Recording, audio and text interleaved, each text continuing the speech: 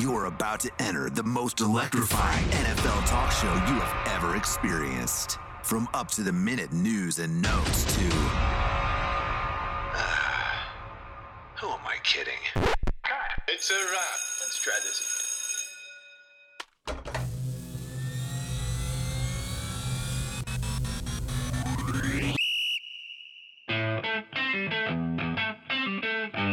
It's the After Further Review podcast with Connor Forrest.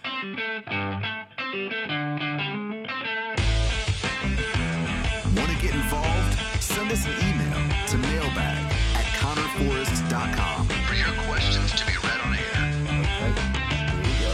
5, 6, 5, And now, broadcasting from the great Commonwealth of Virginia. 0. All engine running. Liftoff. We have a liftoff. 32 minutes past the hour. Here's your host, Connor Forrest. We are broadcasting live from the great Commonwealth of Virginia. God, it's so good to be back.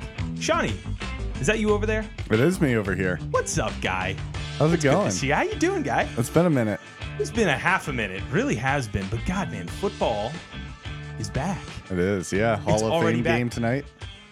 A lot has happened since we last blew the dust off these microphones here in our beautiful After Further Review studio in Ashburn, Virginia. But and maybe it's a thing that as you just get older, it becomes much more apparent.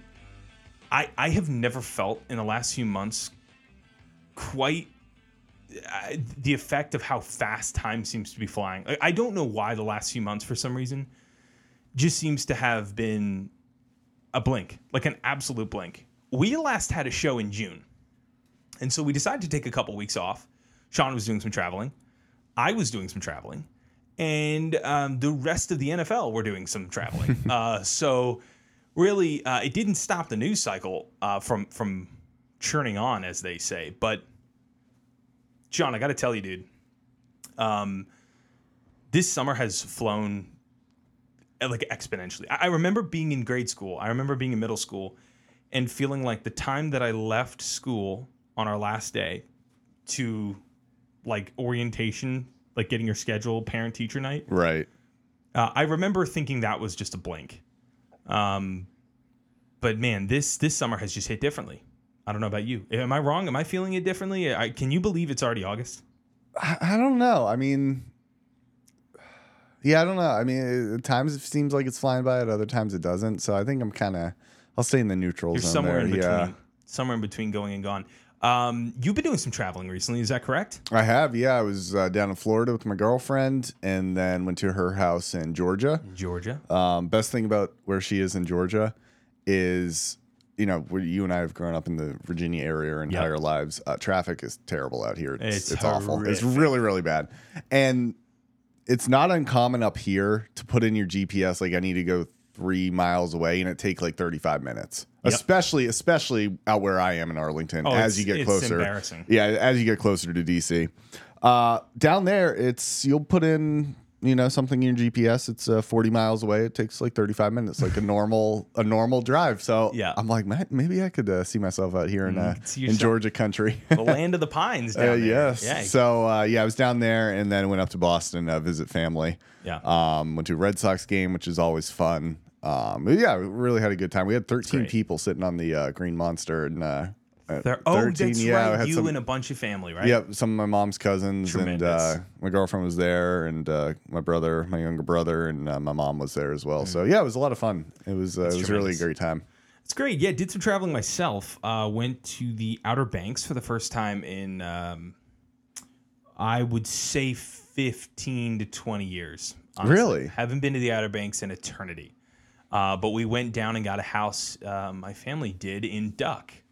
And that was awesome. It was so fun. We had our family from Ireland fly in, and they joined us as well. They literally flew in from Ireland, got picked up from the airport, and just straight down to the Outer Banks, which was just, an absolute slog. That's like they had like the layover at Dulles, and then totally. The rest is in the car. But yeah, my dad picked them up in the big cozy van, and they donked off to sleep, and and they came in late night, but it was just great. Couple days down there and just a ton of fun. Brought the little man. He'll be 18 months old this the 23rd of this month, which is just nuts to think. But to see him down there have some fun and Anna had a great time. It was great. It was great. Pinnacle summer down there. Mid-July we went down. So that was great. It's been a good summer. But you can just there's a feeling when football's back. There's a buzz. Now I live about 8 minutes away from the training facility, and obviously with the recent sale of the team, there's an energy of football that I can't remember quite feeling. I think the last time I felt this excitement from fans, from people around this area about football being back, especially now the Commanders with Dan Snyder getting the boot, since probably 2012 with RG3, and before that, I don't remember.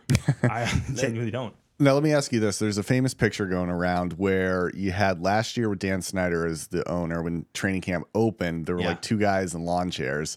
And then you had this year with the new ownership team, you had just a packed house. People 10, like reaching 10,000. Now, is that actually true? Or because I'm always skeptical, like pictures are just a snapshot in time and you don't know when they were taken. I mean, is that how it is? 10,000. So back to, I think it's like Back Together Saturday is what they call the first Saturday of training camp. Okay. Which the NFL, they don't actually limit tickets for training camp. Basically, they just stuff people in there. And they had 10,000 people there at the park on Saturday, which is nuts. Now, there's usually limitations, right? You have a specific amount, maybe 6,000 people for a given week. They'll put out free tickets. You're able to claim them. But on Saturdays, on that first Saturday, I think they call it Back Together Saturday. It's just come one, come all, and it was bedlam. Now, did you do that a lot as a kid? Did you go to training camp? My training camp first memory was 2004. It was Gibbs coming back the second time, Joe Gibbs 2.0. It was the year that Sean Taylor was a rookie, wearing 36. Big safety out of Miami. And then 2005 I went. 2007 I went. I've been down to Richmond a couple times for training camps. I loved training camp was such a big part of my childhood love and like formation of just falling in love with football. It just was to go out there and see those guys and interact with them and meet them and get their signatures and talk with them and just really formative stuff as a kid doing that. So training camp is always so important. I've always found it's so important for fans because it was so important for me. Like, I just loved it. I don't know. Have you done a training camp before? So 2014, the Patriots did a joint practice down in Richmond. That's right. I don't even. Why did they do Richmond? You're going to have to. Yeah, dude. You know what, Johnny? You probably have as good an explanation in you as I do. All right. Anyways, the then Redskins at the time trained in Richmond for how many years did they do that? They did a few years. I believe it was 2013. It was the year after Robert Griffin's rookie year. Well, no, this was 2014. This was the year we won the Super Bowl. Yeah, so it was 2013 they started. Oh, when they started, and they went all the way up to 2020?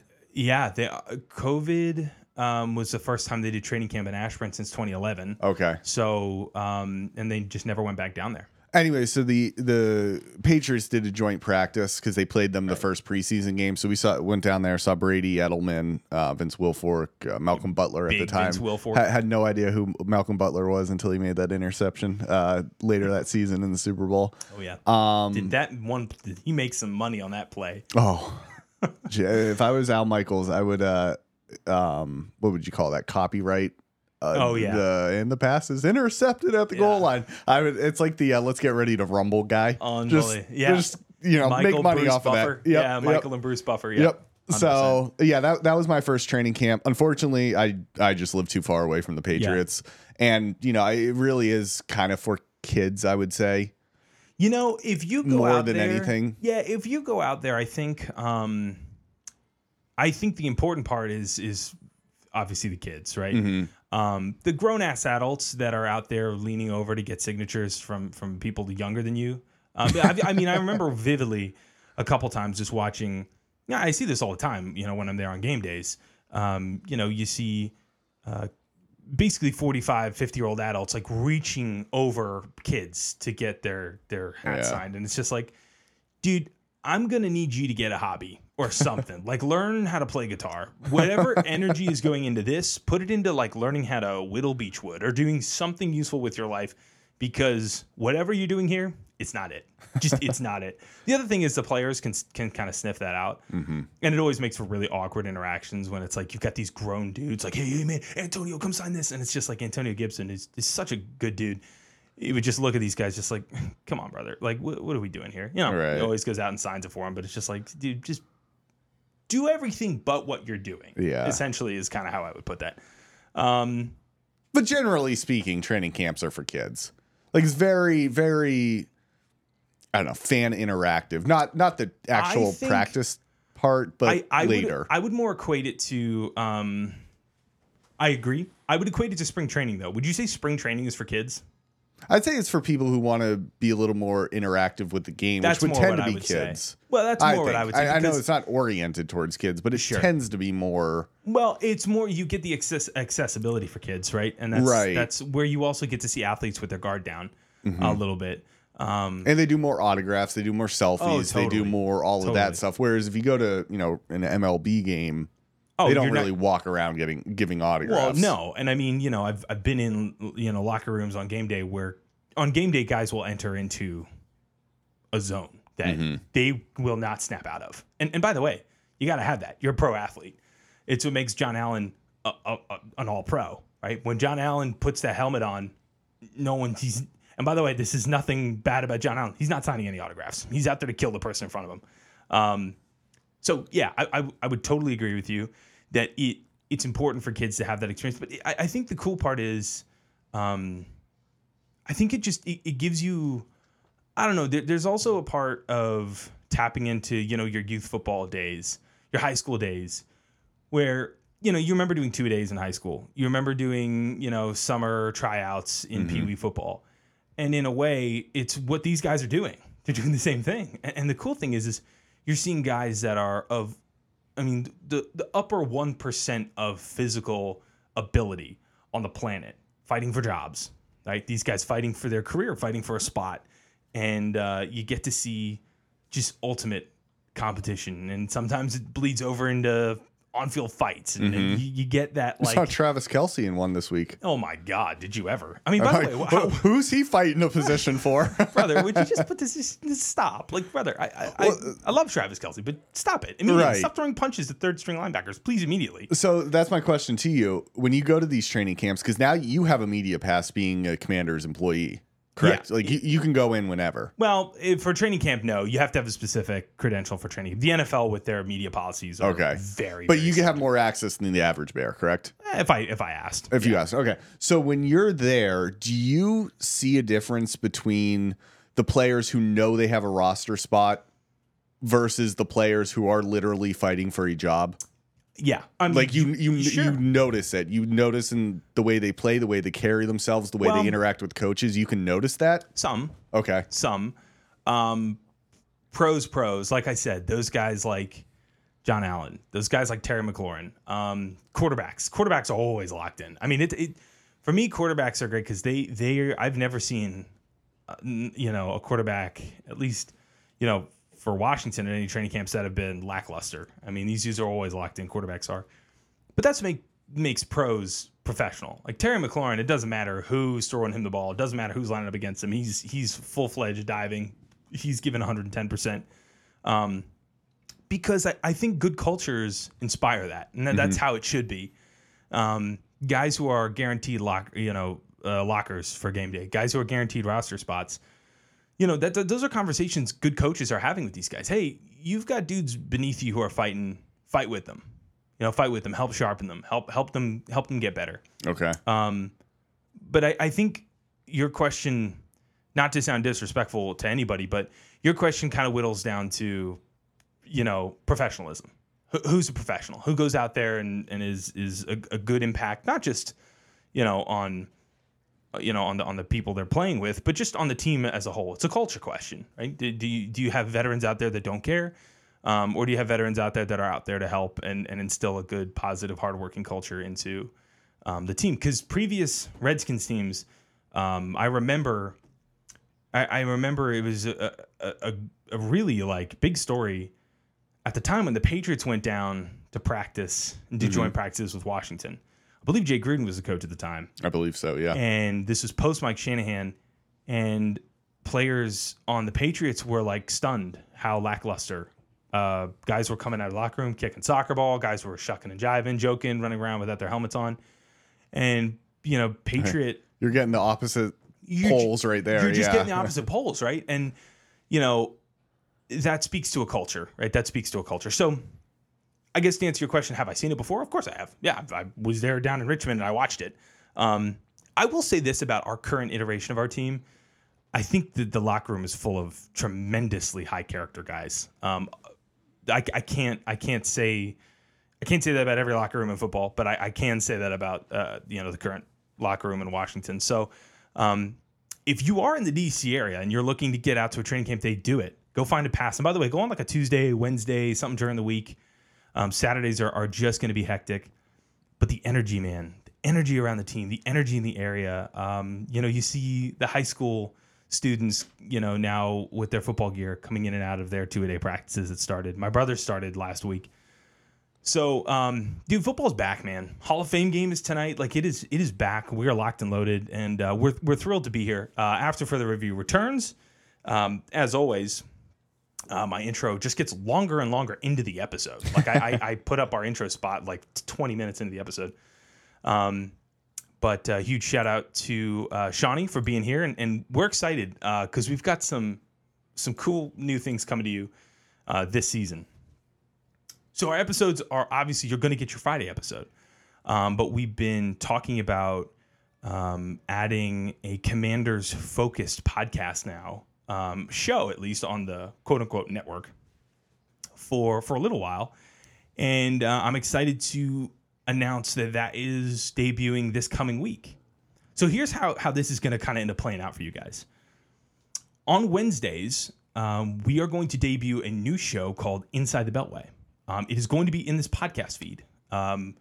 It's within the network, so it's just going to show up on your podcast feed.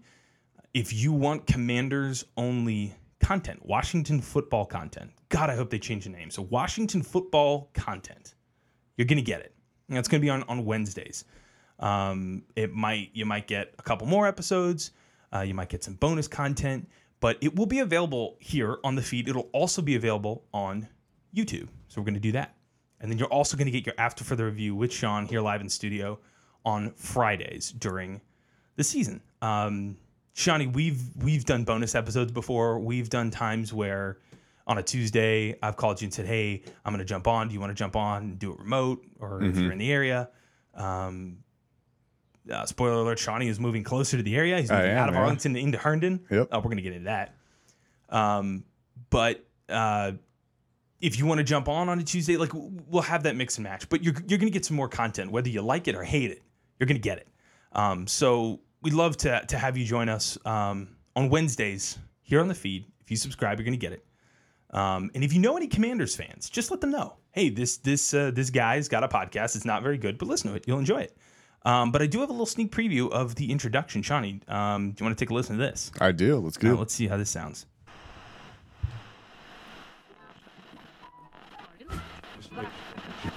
WJFK, our premier broadcast into Washington, D.C.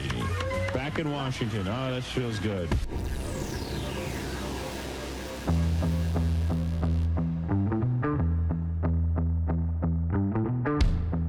Good morning, good morning. Morning. Good morning. Good afternoon. Good evening. Good evening. Welcome. Washington, D.C. It's Inside the Beltway on the After Further Review Podcast Network. Broadcasting live outside of our nation's capital. It's showtime. Here is your host. My name's Forrest. Damn right it is. Connor Forrest. So there we go. I like it. That's really, really good. What do you think of that? That's really good. Here we go. And I asked the question when Connor was telling me that he's going to kind of start this week on the inside the Beltway. Inside the Beltway. Inside the Beltway. We're saying Yep. inside the Beltway. Yeah.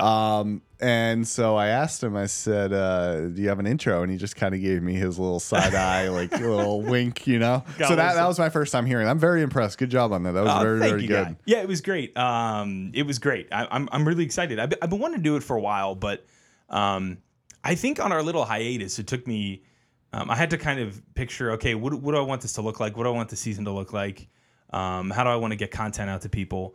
And that is what we've got. I think it's going to be a ton of fun because there's nothing I like to do more than ramble on about my team. So if win, lose, tie, you're going to hear Inside the Beltway. So check us out Wednesdays. I think it's going to be a ton of fun. And yeah, Sean, join anytime. But hopefully over the course of the season, we'll get some guests on. And if I can try to get some people from the team on the podcast, I think that would add an even better layer to it. So check it out. You'll get it on the feed. And go ahead and tell a friend. So that is that. Awesome. Any questions, Shawnee? No, dude, that sounds awesome. That sounds really, really good. So let me just lay out what we're going to do today. We were kind of discussing how exactly we want this episode to play out. Yeah. It's been a while. What did you say? June since the last time we were on air? Yeah. So it's probably not worth us talking about stuff that happened a month and a half ago. So what we're going to do is I'm going to bring up 8 different teams over the next 4 weeks. That'll cover all the NFL teams. Mm-hmm. And I'm just going to say this team, and Connor is going to talk about whatever team it may be.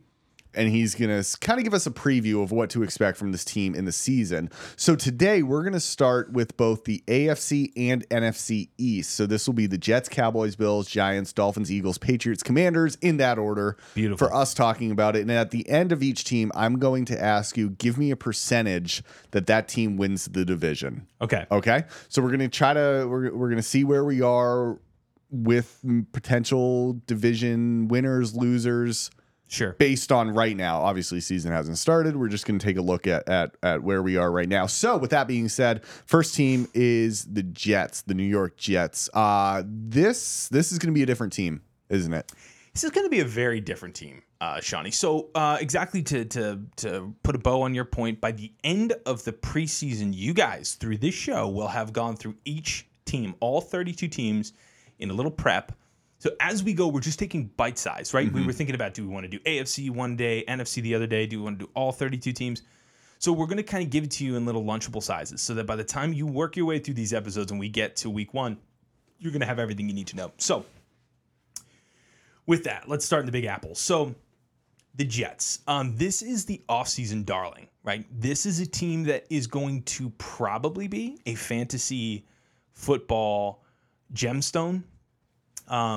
Just going through the fact that they went through the biggest upgrade at the most important position in the league that you can have, other than probably the Bucs acquiring Tom Brady. This is the biggest quarterback upgrade in recent NFL history. Aaron Rodgers, obviously joining New York, taking over for former second overall pick Zach Wilson, who has royally flamed out in New York, and last year was just a disaster. But you go back to those 2022 draftees right on that offense, Garrett Wilson and Breece Hall at running back and receiver. This offense is going to be legit, very, very legit. The backfield is going to be, obviously, with a healthy Breece Hall coming back, is going to be incredibly upgraded. And then you look at the receiver core, who they brought in, Alan Lazard, Randall Cobb. Those two names sound pretty damn familiar, don't they? And McCole Hardman from the Chiefs. That's a shifty dude. That's a guy that has postseason experience in the most prolific offense in football with the Chiefs. That said, I just am not quite sure how confident I am to say that these guys are going to be playoff favorites, that they're going to be division favorites.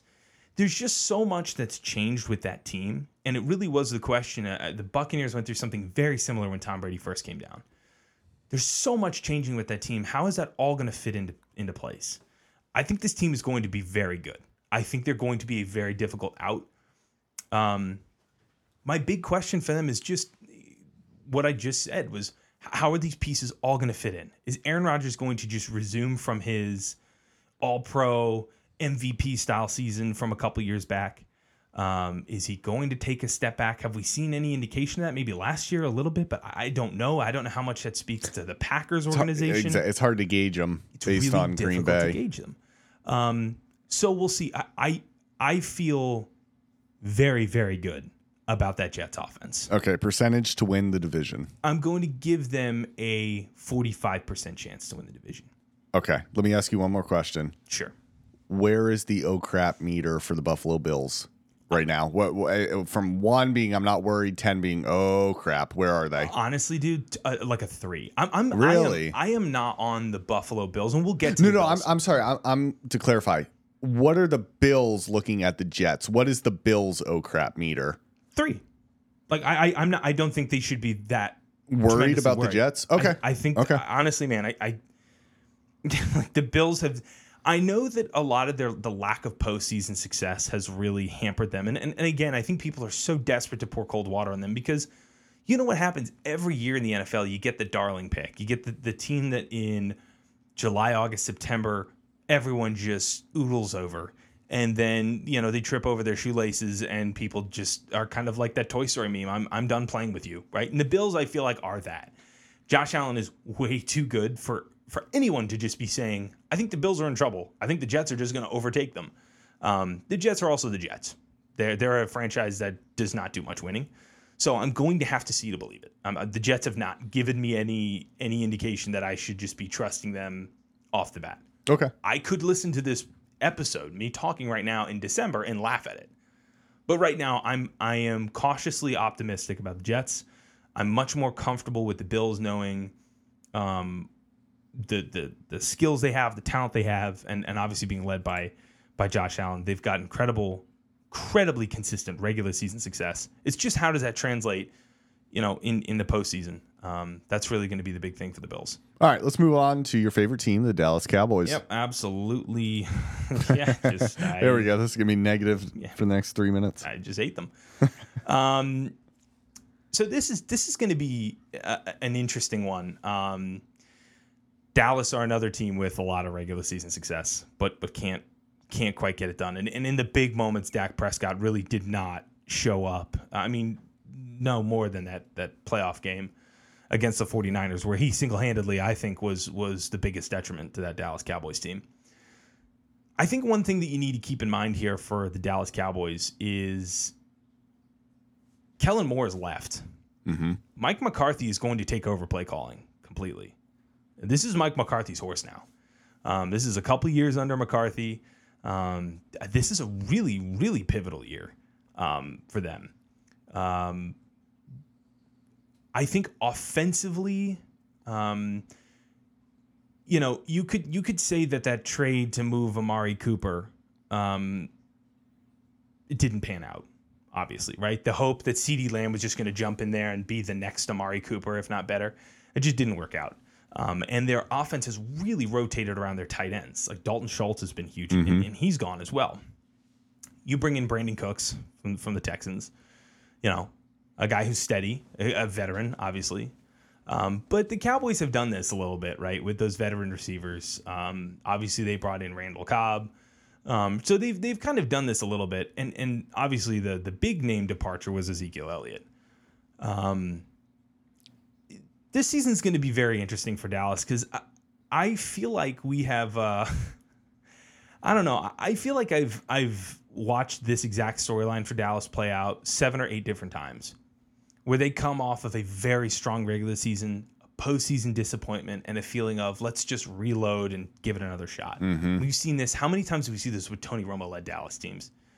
Look, the thing with Dallas, it's I think the thing to watch is going to be how Mike McCarthy's offense is it any different from Kellen Moore? Because Kellen Moore went from being a hot topic head coaching candidate this time last year, taking interviews for head coaches, to being let go 1 calendar year later. Just shows you how quick the NFL ends up moving on. Their offensive weapons are tremendous, right? Michael Gallup comes back, and you've got Brandon Cooks. You know, you feel good about that. Cooper Rush has proven to be a pretty decent backup. If anything, God forbid, happens to Dak, and obviously Tony Pollard is now your workhorse. Mm-hmm. the problem is I think Tony Pollard leaves in free agency next year. I think, I believe they franchise tagged him this year, and I think that's very much going to be a departure in free agency for them. Look, they went and got a second-round tight end, Luke Schoonmaker, from Michigan, really solid tight end. Does he fill the boots for Dalton Schultz? You lost Noah Brown, so you're losing a little bit of receiver depth with him. And obviously T.Y. Hilton, who just can't stay healthy at this point in his career. He's obviously on the back nine. I think their defense is going to get better. I think they drafted well this year. I think their defense will get better. But Dallas are just Dallas, man. It's just really difficult to get anything more than exactly what I said about the Jets. Cautiously optimistic, right? How much do we already know about Dak? And how much has Dak given us to make us feel like he's anything other than just a really good quarterback who just can't get you over the hump? Mm-hmm. Like, I don't know how many seasons we need to see of it before I think otherwise. I love Dak as a person. I think he's a great leader, and I actually would love to have Dak as our quarterback in Washington. Let's be perfectly clear. But is he what Dallas needs to get over the hump with all the tools they've had and the constant, they have a little bit of the Capitals effect where they've done a good enough job of keeping their window open. But it's just the constant reloading. We came this close. We're going to lose a couple veterans. We're going to lose a couple good guys. We're going to patch this up and reload again. I feel like Dallas are going to take a very slight step back. I don't think they have the offensive width that they had last year. But it doesn't mean that they don't have the playmakers, and I think they do. So we'll see. We'll see. What do I give Dallas to win the division? Yeah. 30%. Okay. I'll give them 30%. That's for the Dallas Cowboys. Okay, and let me just 2 questions. Percentage chance Mike McCarthy is fired at some point during the season, and percentage chance he's fired postseason. I don't think he gets fired. I think there's like a 5% chance he gets fired during the season. I mean, they would have to go 0-5. Okay. Jerry Jones doesn't do that with coaches. Like, okay. Jerry Jones has been very consistent with coaches. If this season is a disappointment, if they miss the playoffs, I think there's a 70-80% chance he gets moved. But I can't see anything other than he gets the reins. Brian Schottenheimer joins, and maybe they're a little more run heavy with Brian Schottenheimer. That's what he did, I believe, up in Seattle. Very, very run heavy focused guy. So we'll see. We'll see, but you'd have to imagine that the up-tempo, speed-based Dak Prescott's going to be kind of the key for him in the passing game, and I think they're going to get Tony Pollard between the tackles a lot this year as well. All right, let's move on. Buffalo Bills. Buffalo Bills. Again, I said this. I said this to you before. This is McDermott and Allen's 6th year working together. 6th year. I think they know each other so well. I think this system is really well ironed out. It's hard though because they're obviously better than the Cowboys, obviously, but they haven't been able to get over the hump. So what happens is since that postseason and kind of crunch time success is not there, there's a lot of dismissing what they do so well during the regular season. You add Damian Harris as a veteran addition to the backfield. You add Latavius Murray as just a depth guy. That Latavius Murray is just a between the tackles, third down back. They draft a first-round tight end, Dalton Kincaid, who I think is going to be an absolute menace. He's going to be a star. I think that is going to be a guy who, in fantasy, by the way, go for Dalton Kincaid if you can early at that tight end position. Round 1, number 25 overall pick from Utah. They lost Jamison Crowder and Cole Beasley. They also lost Isaiah McKenzie. Those are kind of smaller outside receivers. Whatever in the world is going on with Stephon Diggs, whatever situation that was over the offseason, whatever weird drama, it doesn't really matter because he's the undoubted, unquestionable leader of that receiver room. And you've got Gabe Davis, big dude, 225, 6'2". So, look, I don't know, man. The Bills are my favorite to win this division. Still, I'm going to give them a 55% shot to win this division. You're going to go into the season with locked and loaded at that tight end position. Great tight end in Dawson Knox, a great up-and-coming, I think, stud in Dalton Kincaid, the rookie. Receivers are good, and Josh Allen's arguably the best quarterback in football, other than Patrick Mahomes. So that offense is good. I just, I don't know, man. You've got to. I'm just going to do the law of averages here, based on in this division, in that AFC East, consistent production in terms of just games played, games won, statistics. The Bills are taking the pie every time. So I just have to go with the law of averages here. Especially the AFC East is very, very interesting because I think the Patriots are inbound for a regression, another regression. I don't really know what on earth is going to be made of the Dolphins, especially if they decide to make an addition of Dalvin Cook. Like, how is that going to shape anything? So I think when you whittle down the AFC East, it's the Bills and the Jets by default, and I just think the Bills have given us enough to make me feel confident. 55% chance of winning the division to me. All right, let's move on to the Giants. Where do you have them? Giants are funny. They're a funny team because obviously they wildly overperformed last year. Daniel Jones earned himself a humongous contract, and they went out of their way to be aggressive in free agency, which I think is brilliant on their behalf. They were not conservative. There was a lot of questions about Saquon Barkley. I mean, over the course of our little break from the podcast, Saquon Barkley went from we're going to sign a long-term extension to we're going to franchise tag him to I'm going to sit out the year to now I sign, a 1-year deal, one year, $11 million deal for him to stay as their workhorse. Look, Saquon healthy is a star. He's a stud. But I think the key acquisition for the Giants here that I think is going to make their offense incredibly difficult to deal with is Darren Waller. Mm-hmm. Tight end from the Raiders. Again,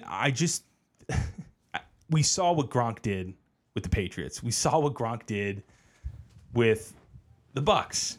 I mean, look at George Kittle. Look at, Zach Ertz in his prime. Look at Kelsey out in Kansas City. When you have a stud tight end against specific defensive schemes, it's impossible to guard. I mean, this is a person who can block like a lineman, who can run routes like a receiver, who can catch like a receiver, and who is harder to tackle than your given running back. Mm-hmm. It's just in a specific scheme when you have a good, like right now with Washington's personnel, we're going up against a stud tight end. We can't defend it. And that's just given the personnel. I haven't even talked about scheme. I haven't talked about talent. There is no tight end that's fast enough to keep up with somebody like Travis Kelce.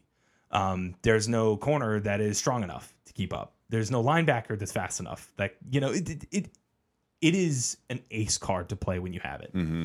And I think that might be one of the missing pieces in New York. New York has always had a very, very lackluster, in my eyes, receiver group. Kenny Golladay was signed, and he was a disaster. But there's Matthew coming back in, making his appearance. It's 2 Matthew appearances in the pot. Yeah, that's good. New record. That. But you go out this year and you get some veteran receivers. You get Paris Campbell from the Colts. That guy's a speedster. You go get Cole Beasley. That's a veteran. That's a guy who can play in the slot and play really well. It's a guy who retired, 2 years ago and came back? I don't know how many times Cole Beasley retired and came back, but he's done that multiple times. And then Jamison Crowder, a guy who played here in Washington. I mean, he's a guy who has gone around and been productive. Daniel Jones does not get the respect he deserves. I think he's got a great arm. I think he's a good quarterback. I don't think he's a great one. But I think a lot of the crap that Daniel Jones gets is going to be it really does fall on the heels of the fact that the Giants I think they've tried at times, but they just haven't surrounded him with good enough weapons. I think this offseason might be the difference. Percentage chance to win the division. What did I give Dallas? Did I give them a 35? You gave Dallas a 35, yeah. I think. I will give New York. I'll give them a 30% shot. Okay. I'll give them a 30% shot. I think they're below Dallas. I think they're above Washington. And obviously below the Eagles. Obviously below the Eagles, right? The Eagles are obviously, breaking news, going to be my favorite. But I think they've got enough offensive talent. How does their defense, how does that come together? They rushed the passer tremendously well last year. Kayvon Thibodeau, if he improves from last year, like you're dealing with a Pro Bowler, a consummate Pro Bowler, with Kayvon Thibodeau and Leonard Williams on the inside. I mean, they've got some studs on defense as well. Don't forget them. So I think the Giants have probably cut their rebuild time in half based on last year's progression. I think Brian Daboll's a brilliant coach. So I'll give them 30%, but I do think the NFC East is going to bounce back and again be a really difficult division to play. All right, let's move down to Miami and the Dolphins. Where do you have them? Hard to know with the Dolphins, man. But I think, I mean, a lot of this is going to just rotate around Tua and his health. Speed is really everything with this team. You look at their receiving core of Waddle, you look at their receiving core and obviously Hill. They're just stars all over the place. And what happens if Dalvin Cook signs? How does that change? Tua's health has been a concern since he was in college. It's been his biggest concern here in the NFL. Teddy Bridgewater departs, so you get Mike White from the Jets as your backup. Take the over on, if Mike White has over/under games started at like 2.5 games, like take the over. Like your backup quarterback here with the Dolphins is going to be really important because you have to imagine based on history, it's going to repeat itself that Tua is going to go down. We obviously don't wish that. You can hope he makes it through the season fully healthy, but they went out and got Robbie Chosen from the Cardinals and Braxton Berrios from the Jets. That's a small kind of slot receiver. They got Tyler Kroft and Eric Schaubert from in that tight end room to try to really bolster. Obviously, the departure of Mike Gesicki, who's now a Patriot. Yep. That's a big hole that they got to fill. I can't really trust Tua's health. I love their weapons, but I don't know what to make of Tua's health. I'll give them a 20% shot of winning the division. It's low. Obviously, it could or probably should be lower, just given the fact that the Jets are now in a realm that we didn't think that they would be in. But I'll give them a 20% shot. Okay, let's move on to the defending NFC champion, the Philadelphia Eagles. Yeah, so we'll just cut to the chase. That's, to me, they've got like a 70% shot of winning this division. I think they're the favorites. Obviously, Jalen Hurts it's an MVP. I mean that dude is a star, and he's going to be a problem. This team kind of subtly went through some changes. They went through some changes, obviously at that running back position, obviously with Miles Sanders departing. But the big change here for the Eagles actually is on the sideline. Both their coordinators, Jonathan Gannon and Shane Steichen, gone. Mm-hmm. How does that impact, right? Like how much of this Nick Sirianni soup that he's put together and made this beautiful harmony of all these young guys, these young coaches coming together, how much of it is him and how much of it are these smart dudes that he's aligned himself with? We talk about that Mike Shanahan coaching tree. For years we've talked about it. Obviously, just go through the list. The Matt LaFleurs, the Sean McVay, the Kyle Shanahans. I mean, these brilliant coaches who have gone on to have some great success. Obviously, Nick Sirianni is not Mike Shanahan. But the number one thing that happens after you have a Super Bowl appearance or a Super Bowl victory is teams start coming after your guys, coming after your coordinators, coming after your quarterbacks, coming after your star players. So that, I think, is going to be the X factor for the Eagles. Does their offense look much different? Does it kind of look the same with these new guys coming in? Obviously, Miles Sanders departs. He joins Frank Reich in his first year with the Panthers. They signed Rashad Penny and DeAndre Swift from the Lions and Seahawks, respectively. They didn't go ahead and draft anybody. They just went with some veteran presence in that backfield. They lost Zach Pascal, but they did get Olamide Zaccheaus from the Falcons and Dan Arnold from the Jaguars. Dan Arnold's a good tight end. So their offense is going to completely, I think it's going to show up and do what it did last year. I think they're favorites to win this division. I think they're favorites to win the conference again. I would hate to see it. I don't like the Eagles at all. I tremendously don't like the Eagles. But, I think they were able to keep the crew together post Super Bowl appearance.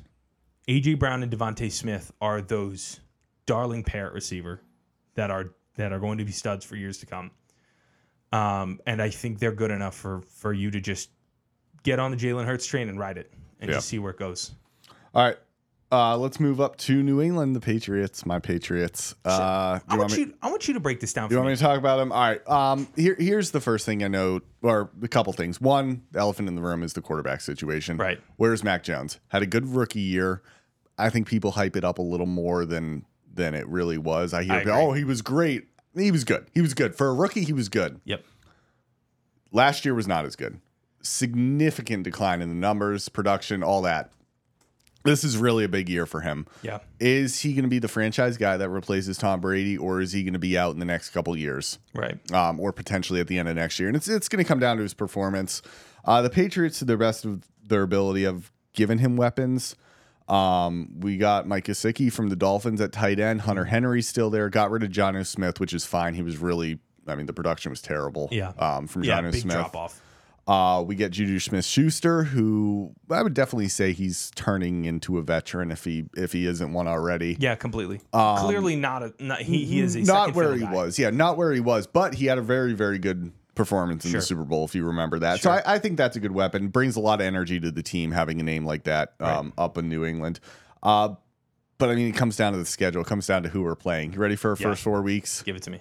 Eagles, Dolphins, at the Jets, at the Cowboys. Yeah, that's very easily 0-4 right there. Just understanding where we are, that is very easily 0-4. Yeah. Not to mention after that we have the Saints and then in the Raiders, which are no walks in the park either. You've got. This is what we say with Ron Rivera's teams every year. You've got to start fast. You have to. You got to punch the Eagles in the face and catch them napping. You got to take one of those first 2 games. You got to take one of those first 2. Find a way to. I would say we have a much better chance against the Dolphins. That is the second Sunday night football game of the year, so that's week 2. Eagles are going to be tough. Eagles are going to be really tough. I want to go back to what you said about, because I think you're 100% right. I think Mac Jones's performance of being fine. I thought his rookie year was fine. I didn't think it was. I think it was. I thought it was so. Fine. You made this point before. It's so hard as a New England fan because we're used to having a quarterback go out there and throw 4 touchdowns and 350 yards and no interception. We're spoiled and put up 52 caviar points all day, and then you were just giving Kraft mac and cheese. And we it's were. Like, oh, wait a second. Everyone eats Kraft mac and cheese and is like, oh, this is totally fine. It's not awful. It's not the best thing ever. So I think there was a little bit of on behalf of New England fans, myself included, of holding on to. Oh, we're going to have the next Tom Brady, and then it's an average quarterback. Yeah, watch the Packers are going to do the same thing. But I do want to go back to your point of 2021, his rookie year being blown out of proportion. Given his rookie class, right? Zach Wilson, not a good start. Mm-hmm. Trevor Lawrence did not get off to a good start. Yeah.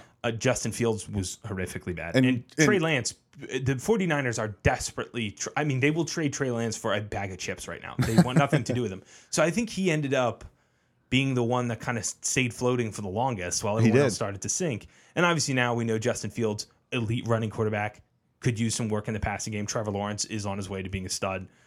Zach Wilson and Trey Lance are probably going to get a job. I don't know, Foot Locker. Whatever.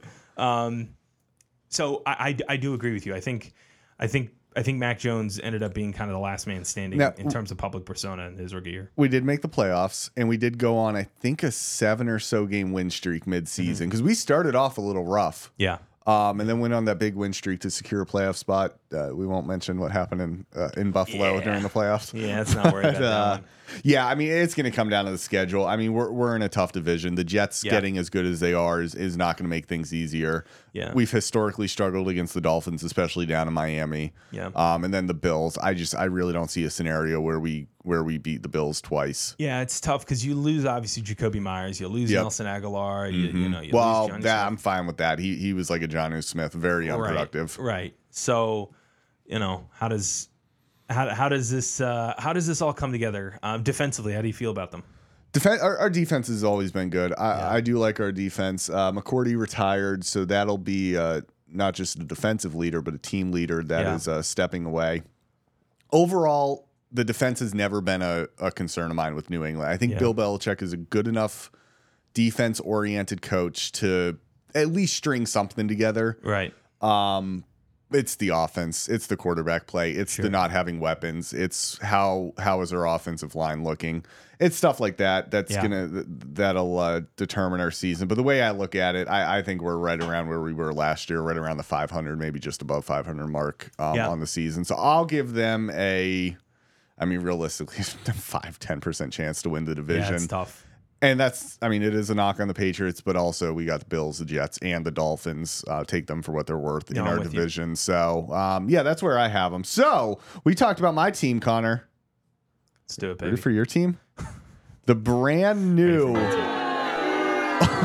was that for? It's just for my team. Oh, that's for your team. Come on, man. You got a new owner. Be a little optimistic. True. That's true. Who the hell am I kidding? We do have a new There you go. That's a little bit better. And now let me just mention Bailey Zappi, and you'll give me another. Absolutely piss off. That's just garbage. I mean, God have mercy. All right, Commanders. Where are we looking in Washington this year? Yeah, so I think Washington. Unfortunately, man, you say Bailey Zappi, you just. That was a cat walked across my keyboard. You know who the new one is on our team, right? Trace McSorley. Hey, Trace, he's a local boy. He is a local boy. Yeah. Trace used to throw for me at football when I was in football camps. Oh, really? Yeah, he used to throw for me. Where did he go to high school? Went to Briar. Did he go to Briarwood? Went to Briarwoods, Awesome. which is from my house 4 minutes that way. Cool. Okay, not to get sidetracked, but on to Washington. What are we looking at them? I think Washington are going to be what they were last year. I think for kind of the same reason. I think they're going to be better. Their schedule is obviously much more difficult. The first 4 games are going to be tough. Week one, that needs to be a must win. That is a must win. It's not just a must win, Sean. We need to kill the Cardinals. We need to go out there and destroy them. They're going to be awful. The Cardinals are going to be one of the worst teams in football. I have no idea when Kyler Murray's coming back. Even when Kyler Murray was there, they weren't very good. With Colt McCoy there, you just got to go. Let's look at from week 2 on. Denver Broncos in Denver, Buffalo Bills, Philadelphia Eagles, Chicago Bears, Falcons, Giants, Eagles, Patriots. Hey, we play the Patriots. We're in New England. Look, I think for Washington, they're going to be the same. Their defense is going to make them a tough out, no matter what. That front 7, you signed Deron Payne long term. That front 7, Chase Young's coming back. Whatever Chase Young can give you is a bonus because he didn't give you anything last year. He was hurt. That front 7 is going to be incredible. And the secondary got much, much better. You go ahead and draft Emmanuel Forbes. And in your second round, you go get Martin from Syracuse as your second fiddle there. And Kendall Fuller is obviously coming back. Benjamin St. Juste is a stud. That defense is going to be good. The linebackers are still a weakness. They didn't address the linebacker position, which absolutely drove me nuts. You're still rolling with a weak linebacker core. You're going to have to count on Jamin Davis to have a step up, which, by the way, he's looking at possible jail time for driving 114, 115 miles an hour in a 45, which is just like, what are you even doing? Lord have mercy. But he's going to miss some time, and that's before the league even gets involved with any sort of possible fines or suspension or any of that. The defense is going to be what keeps in games. I think the obvious thing that everyone is just going to end up coming down on is just what Sam Howell looks like. What is he going to be? What is Eric Bieniemy going to do with him? How is his offense going to look different than a Scott Turner offense? You go out there and get Andrew Wiley, tackle from the Chiefs, and a couple Chiefs guys have joined us to join some of our offensive weapons. Obviously, Brian Robinson coming back. Antonio Gibson's going to have, I think, a slightly different role this year. I think he's going to be more of a receiving back than he was a college receiver. So I think he's going to be more of a receiving back than you've typically seen him. Jahan Dotson and Terry McLaurin are obviously going to be your 1 and 2. And then we brought in Byron Pringle from the Chiefs. He also brought in Marcus Kemp from the Chiefs. Those are 2 guys with familiarity, obviously, with Eric Bieniemy. Lost Cam Sims to the Raiders, which sucks. Cam Sims I love. I saw him at Harris Teeter once a week. We talked all the time. He's one of my favorite guys in the locker room. I love Cam Sims. So he's going to go kill it for the Raiders. It's just, what is Sam Howell going to be for this offense? Is this going to be a Taylor Heineke-esque? And also, don't sleep on the fact that we signed Jacoby Brissett. It's a solid backup. He is a solid backup, but I will say this. It's going to be important for Sam Howell to have some good preseason games. Because if Jacoby Brissett comes out here and has significantly better preseason games, I would not be surprised if Jacoby Brissett started week 1. Yeah. I will say that. Do I think it'll happen? No. They haven't named a starter yet? No, but it's looking... It is Howell's job to lose. Okay. So it is obviously the edge goes to Howell here. We'll get way more in depth with Washington, obviously, throughout the course of the year. You're going to get every angle of this team from me on our episodes. I'm going to give them like a 15% chance to win this division. I theoretically, I think their chances could be higher, but I do think the problem with Washington is just not only do I think that they're going to be what they were last year, they might, you might flip. It could be a 9-8 instead of an 8-9. I just think their division's too good. Yeah. The other teams in the division are too good. But look, new energy. The fan base is on fire. Mark my words, man. Week 1, that's going to be a sellout. That will be a sellout home game. And there is a shot. Are they going to put the top sections back into the stadium? There is a legitimate shot that week 1, that Washington this year has a home field advantage. And by the way, that has not been the case for a majority of my life. Yeah.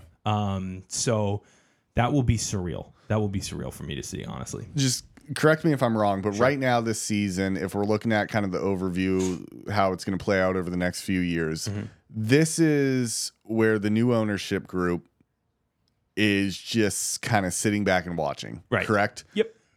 This offseason, lose playoffs, whatever happens, we could very easily see a situation which we would call a clean house situation. Completely. You go in there and you clean, you get rid of coaches, you get rid of staff, you get rid of, a lot of position. When you clean house at a company, that's when new management comes in and they say, everybody's fired. This is my boat. Your team's been acquired, right? It's like your company's been acquired. We're cleaning this out to make it mine. I mean, we could even see a new name. I know Magic Johnson, who's part of the ownership group, has teased that. Completely. I don't know if it goes back to Redskins. I hope it does personally. I hope it does too. But I don't know if that's going to happen. I just can't. I cannot see a possibility that happens. I desperately hope it does, but it obviously, I just can't see a way that happens. Long story short, I'm correct, though, in saying that this is just an overview year where we're going to see how things play out, and then we're just going to make decisions at the end of the year. Yeah, completely. And those decisions are going to be Ron Rivera, correct? Eric Bieniemy maybe being a head coach? I don't know. It's just everything's going to depend, especially with him, how this year goes. I mean, you're going to look at, how it's really just how it's structured. Ron Rivera has total say over. There's no true real. They say there's some GMs, assistant GM and GMs with Marty Herney and Martin Mayhew, but there really is no VP of football operations, general manager, head coach relationship. We haven't had a normal one of those in forever. When Ron came, Dan Snyder just like the Queen, just appointed him as everything. And he kind of built the staff the way he built it. It's not the way you normally do it. The coach is also not your GM. There's a reason you got a GM, you got a coach, and you got a VP. So every aspect of this team is going to get looked at. Okay. And I think, I think there's a new energy in the building. There's a new energy in this fan base. That I just am so excited about. But everything about this team, from the name to everything down from top to bottom, is going to be completely reviewed, which I think is fantastic and I think has been needed. And it's something we've hoped for so long. Didn't think it would ever happen, and it's here. Does that include venue? Yeah, totally. Okay. Completely. So it's going to be fascinating. But look, if you are a Commanders fan and you're listening to this, if you're in the area and you care about the Commanders, you're going to get that. You're going to get that with Inside the Beltway. We're going to debut that next week on Wednesday. You're going to get that. I will be out in training camp on Tuesday, so I'll get out there to training camp and I'll be able to give you guys a little bit of a bird's eye view of what's going on. And then again, after further review, normal schedule returns. But football's back, baby. Shawnee, Hall of Fame game. It's underway. I think it's time to go check this out and time to go put on some weight, need some wings. Amen to that. How do we think about that? Sounds good to me. Shawnee, thanks for coming out, guy. Thank you, my friend. When do you move to Herndon? When do I move to Herndon? October. October. All right. Early October. All right. Well, Yeah. early October, your commute is going to be cut in like more than half. Well, commute to actual work, but who cares about that? Don't worry about actual work. It's the podcast that matters. It's the podcast that always matters, baby. That is the name of the game. For Connor Forrest, for Sean Olet, thank you so much for joining us as always. Super excited that football's back. Super excited for the year to come. Do not miss a thing. We are going to be getting content and episodes out for you all. So make sure you're tuned in. You're locked and loaded. We will be here. We will see you next week. And as always, I will catch you guys on the other side.